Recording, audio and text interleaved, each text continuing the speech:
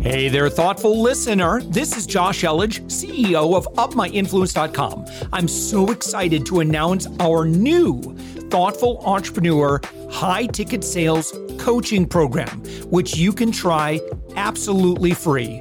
No credit card needed. Head to UpMyInfluence.com/free.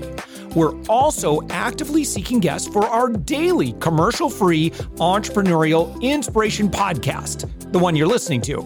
If you know someone who is doing 6 to 8 figures in business, send them our way.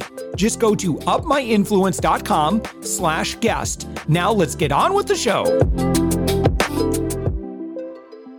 With us right now, it's Adam Vasquez. Adam, you are the founder and CEO of Merit. You are found on the web at madewithmerit.com. And also, you're a well-known public speaker, and you're known as kind of a market innovator. And kind of your keynote subject is all about market invention, which we're going to kind of figure out what that means. Adam, I'll let you define that. Sure. Thanks, Josh. Thanks for having me. And I think the best way of thinking about it is, what a market is. A market's a group of people coming together to solve pain based on shared beliefs, right? I think that's the basics of what a market really is community. And all we do really is just create a market around a pain that maybe somebody's already addressing and with a new belief system or a new approach or a new product or service. Or something that isn't being addressed, completely new. And it's just overcoming that fragmentation, organizing people, community, and bringing a group of basically stakeholders to come together. And it creates a big market. Patagonia is a market inventor, as a good example for your audience. I would say Apple is a good market inventor. Samsung is not a market inventor.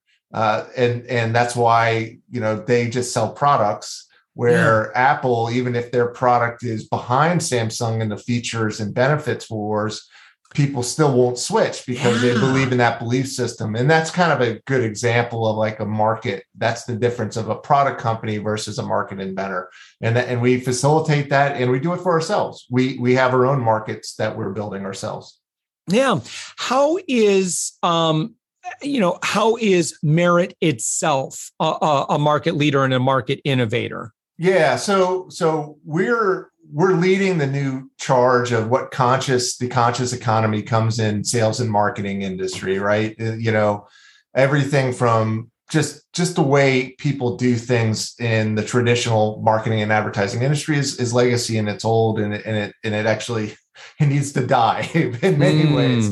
So and what I mean by that, it's the lead generation techniques, the FOMO, the fear of missing out tactics, and just the fact that if you're not the leader already in an established market, anything you do to promote and advertise, it's called the market followers paradox, actually promotes the leader because you're actually promoting a market. Because just bear with me, Josh, if you're researching a product for the first time, or you have a pain that you need addressed, you're going to go to such websites like Google, you're going to search, and you're going to see a bunch of people advertising on that. Well, if they're not the leader, you're going to do a bunch of research. They may give you more detail and better understanding of what alternatives exist.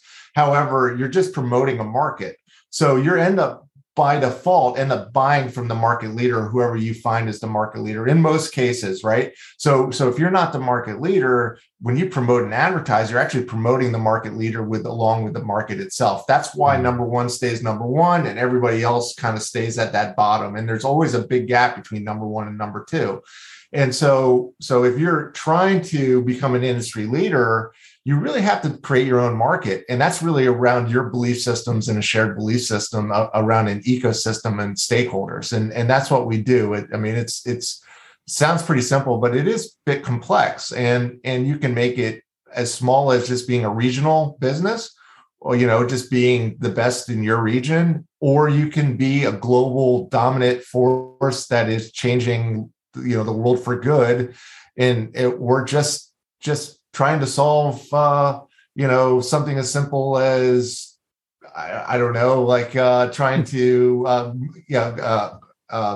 vacuum your vacuum your house. Like Dyson has kind of invented a market with around innovation and such, right? So they sell a lot of products into that market, but they own a market idea and belief system, right? And it's a difference. A lot of marketers sell products and services, and we don't sell products and services. We sell markets and ideas and belief systems, and what we deliver. We got to have a product and service, and you got to deliver.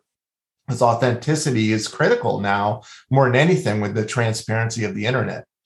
So it's a huge shift happening in the whole marketing advertising industry. So that's what we're doing it. But then we're also doing it for ourselves, right? So we actually have businesses and marketplaces, everything from, we have large Bitcoin mining operations, and we're using that as capital to buy and create additional markets for other market areas for us as well. So we don't just consult the clients. We actually do this for ourselves because that's the real value of that intellectual property. I wonder if someone's listening to this conversation and they say, we're innovators. But then you go to their website or you start looking at like what they're communicating and how they present themselves and position themselves. And you're like, I don't think you are. I don't think you're communicating. Yeah. You might be, but I'm not getting that vibe.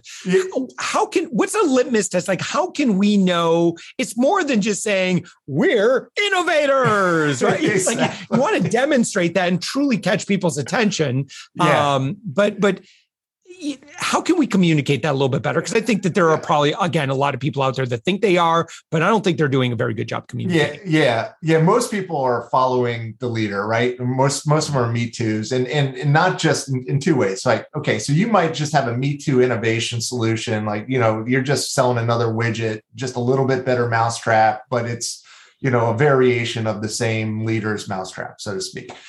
That's one scenario. And then the other, and that it might not even be a product. It could be your culture. It could be a business process. It could be, how you do customer service. It doesn't necessarily need to be the product itself. It's just the thinking about looking at a pain through a different lens and then going all in on that and finding a market belief around that belief system. So then the other side is communication. Like a lot of people will say, oh, I need to say what the leader says because I won't, I can draft off them, or they're the leader for a reason. So I need to say what they say, right? That's a pretty common excuse. But I think the biggest thing for me is when they say all the same things as the leader, when they're really, you go to their website first off, and you can almost, in most industry, pull up the top 10 or even the top 30, and you'll get lost in who the leader is, right? I mean, honestly, right? It's so true because everybody's like copying each other as a copy of a copy of a copy. And then it's a conversation. It's really clear that they don't have a point of view.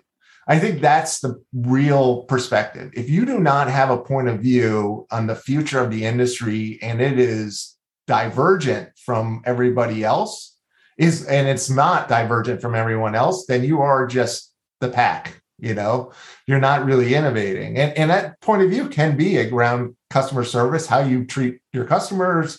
It can be around your own business processes. It can be the product or service itself. It could be how you communicate too. I mean, a lot of times people are early adopters in, such as Twitter and people that, you look at Gary Vee. Like Gary Vaynerchuk did not innovate wine, right?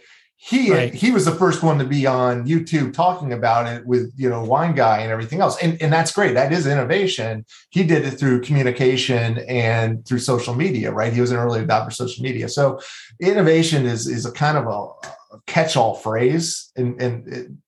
But I think the key is that all innovators look at the same problem everybody else does through a different lens. And then they craft their point of view and they're real clear on what their point of view and their vision for it is. And they get other people around them. Because here's the other part. You can be an innovator and not go anywhere, right? Because like Nikolai Tesla was totally an innovator. There's no question, right? I mean, there's some of our technologies we're using today are from what he developed. Yeah. Thomas Edison was definitely an innovator too, but he was a market inventor.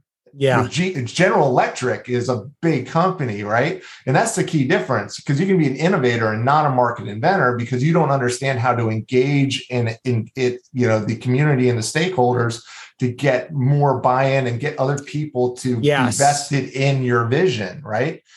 Thomas Edison was able to do that through GE. Nikolai Tesla was not. I hope that kind of gives a good distinction between the two. And it's important.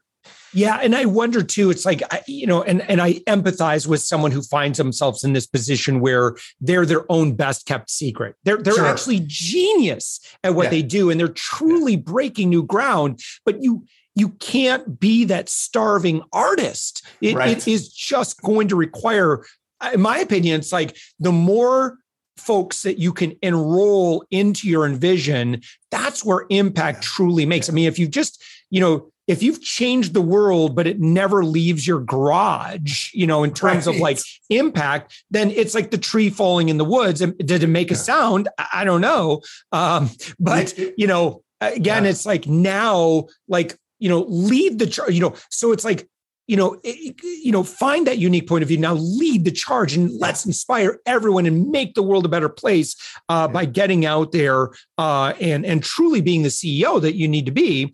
And then you find yourself, which kind of my follow-up question here is, I think a lot of people might be familiar with the term blue ocean. And how is what you're talking about maybe similar or a little bit different than, kind of this blue ocean concept? Yeah. Blue ocean is great, but blue ocean is about recognizing an opportunity, where market invention is about not only recognizing an opportunity. I believe in a better way, because blue ocean is great, by the way, and I recommend everyone read it and understand it. But the key is that was done from an academic point of view, where market invention was built from the inside of companies that actually invented markets, if that makes any sense. So it's like reading how to do a Kaizen from a book from people that have never done Kaizen, or you're going to learn Kaizen from Toyota. You know what I mean? So there's a difference there, but that's where blue ocean just stops. So it stops at the opportunity identification, where market invention is more holistic, where it's actually engaging a market around this opportunity and overcoming that fragmentation that you said. That fragmentation, there's people out there that share this belief. And if you don't want to be the best kept secret, right? You want to get out there, but that is a skill set that market invention embraces, where such blue ocean stops at the opportunity identification, and it's like, okay, you have your idea. Here's a market. Here is its total addressable market size, its revenue potential, all of that. This is where everybody is, but it doesn't address anything as far as the belief systems required, or the fact that that you need to engage and get other people to buy in, and also become evangelists of your market as well, because it's about bringing a community together. Blue ocean identifies a product category or a service category. It does not identify a market, if that makes any sense. Yeah, and it doesn't enable it, and that was. That's a key learning that I had, is being a chief marketing officer for Fortune 100 companies that we were successfully able to invent markets. And it's not a category. A market's not a category. It's a group of people that have shared belief systems. It's just less specific than that. And we know the secret sauce. So, we help people and help people, but also just do it for ourselves because we know it works. And it's just about bringing groups of people together around a shared opportunity. And that's that fragmentation you discussed, because every new market is fragmented, right? And so you got to recruit people together to come together to solve it together. And it requires collaboration. And that's why it's also important that this is based on a conscious-led economy, because Blue Ocean is based on a shareholder-based economy. Mm-hmm. And that's the legacy capitalism. And now we're moving into I'd say a more conscious capitalism model where scarcity mindset has no place in a conscious capitalism point of view. And what I mean by that is, scarcity-based decisions have no have no place in the new economy. And by meaning is your competition in your market is not a competitor. They're a collaborator to help build it and grow it with you. They may have variations of how they think they can solve the pain, but but then they might not be in your market because, again, a market is a shared belief, and most competitors don't share your belief. They have a different belief, and that's okay because that's their market, if that makes sense, right? Yeah. So you don't want their customers because their customers will never understand and they don't buy from you. So why worry about that and why try to sabotage them? It's a waste of energy. Why don't you just all help each other? Because we're all going to solve it in different ways, and that's good. That's okay. So got to come from an abundance mindset perspective. Yeah. Yes, definitely. So you work with some pretty big companies. Who would be like an ideal fit for you? Your website is madewithmerit.com. And Adam, you also have a personal website too. It's adamtvasquez.com. You're a keynote speaker. You've done a lot of great thought leadership work in the industry. But for either of those introductions, it's just we have a really, really great audience in terms of quality of who's listening to this show. But who should be knocking on your front door? Well, anybody who understands what I just said, where we're talking about, right? Because I have found that you either get it or you don't get it. And it's really a depth of experience, right? CEOs that think it's about product marketing and leads and how many more sales can I get and are not our customers, right? Our market inventors are those who first want to solve big problems. They have a unique point of view, and they have patience and are willing to develop it over time, because we're not talking about a sort of quick fix type of transactional type of thing. We're talking about building a sustainable market of really an ecosystem that shares in the success for everyone. So it doesn't matter if you're small, medium, or large. You just have to start with that point of view and understanding or believing that market invention is the path, because it really is. Anyone who's experienced it or has enough depth of understanding and experience understands the difference, if that makes any sense. It's more of a belief system that would make you a good candidate for this versus not. Budget. I mean, if you're an established company that is already got an established name, inventing a new market is much easier because you have leverage and you have an existing ecosystem already. When you're talking, when you're a small startup, you have to get through the noise. And you have a lot more fragmentation to overcome, which just requires more patience and time. It does, regardless, budget-wise, we're not talking hundreds of millions of dollars. I mean, that's if you want to accelerate things, but you still have to invest in it, but you're building a sustainable framework, right? So I mean, and it varies per organization and everything else. I'll say this. So it is far cheaper than doing traditional sales and marketing. Yeah. Just throwing gasoline on a fire. And the minute you stop that gasoline, your fire goes out, right? Mm-hmm. So this is incremental and it's compounding. Yeah, I feel like there's a little bit of trust that's involved, right, in the process. Yeah. And then initially it'll be really, and it may even feel less efficient at the beginning, right. But then, once you've got people believe in it, this matters what we're doing here, then you can't stop it. You can't stop it because it's it goes slow and then it goes fast, instantly. It's kind of like people that are big into Bitcoin. It's slow at start and then it's everything at once, right? It's just compounded and it's all here at once. And it's always been there, but it's that kind of gets to that sort of critical mass or that tipping point. I think that's a critical thing. And here's the other big difference where you see it value in other ways is recruiting. A lot of people are having a hard time finding people to work for them right now, right?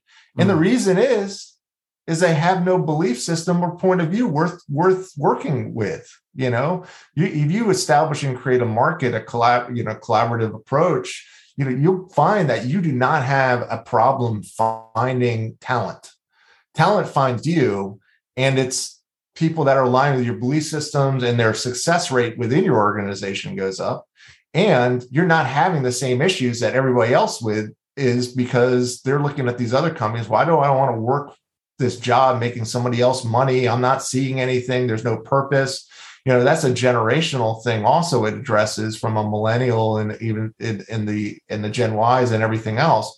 You've got to have a purpose, and that purpose needs to be bigger than a paycheck. I'm sorry. And what Market Invention allows you to do is step into your purpose as an individual. If you're just an individual, you should want to do it, because now it's your unique voice, right?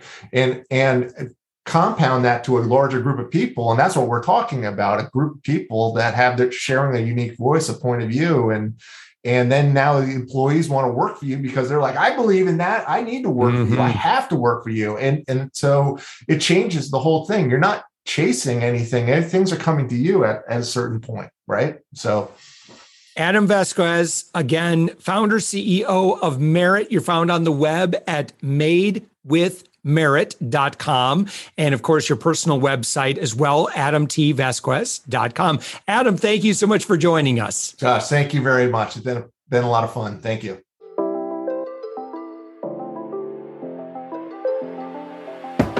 Thanks for listening to the Thoughtful Entrepreneur Show. If you are a thoughtful business owner or professional who would like to be on this daily program, we have an audience of over 120,000 that we would love to promote your story to. Please visit upmyinfluence.com/guest. I'm also so excited to announce our new Thoughtful Entrepreneur high-ticket sales coaching program, which you can try absolutely free. No credit card needed. Head to upmyinfluence.com/free. If you got something out of this interview, would you share this episode on social media? Just do a quick screenshot with your phone and text it to a friend or post it on the socials. If you do that, tag us with the hashtag UpMyInfluence. Each month, we scour Twitter, LinkedIn, Facebook, and Instagram. We pick one winner from each platform, and you get crowned king or queen of that social media. What do you win? Well, we will promote you and retweet you and reshare you and your business to over 120,000 social media fans, totally free. Can you also hook us up in your podcast player right now? Please give us a thumbs up or a rating and review, and we promise to read it all and take action. Thank you if you've done this already. We believe that every person has a message that can positively impact the world. Your feedback helps us fulfill that mission. And while you're at it, please hit that subscribe button. You know why? Tomorrow, that's right, 7 days a week, you are going to be inspired and motivated to succeed. 15 to 20 minutes a day. My name's Josh Elledge. Let's connect on the socials. You'll find all the stuff we're doing at upmyinfluence.com. Thanks for listening, and thank you for being a part of the Thoughtful Entrepreneur Movement.